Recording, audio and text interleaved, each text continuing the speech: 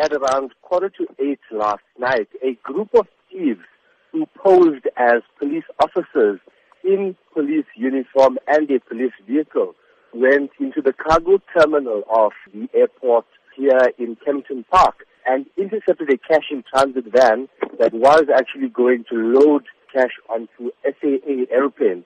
So basically what they did was they posed as police officers, they took the cash from the security guards, they loaded it into their vehicle and then fled the scene. Of course, then, it would seem that there was a major security breach. How was this allowed to happen? Yes, that is correct. Well, AXA, as well as police, as well as the Hawks, did say that this is a major security breach. However, what is said is that because these thieves actually posed as officers, they never seemed to have been as a threat at the gate.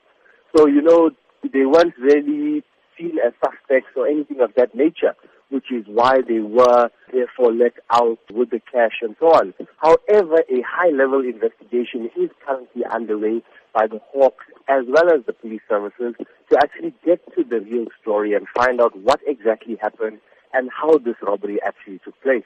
At this stage, is there any word as to exactly how much cash was taken? Well, it is alleged that it was over 20 million rands.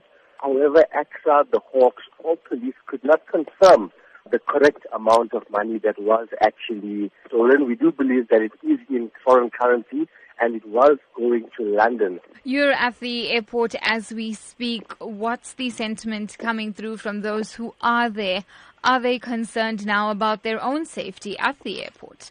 Travelers are actually going about their business as usual, not knowing what exactly took place here last night. However, a few of them that we did speak to, and we did tell them, this is what happened last night. How do you actually feel? And they were extremely shocked because, security at this airport, in fact, it being the largest airport in Africa, is extremely tight. So, the travelers are concerned as to how such a brazen robbery could have taken place.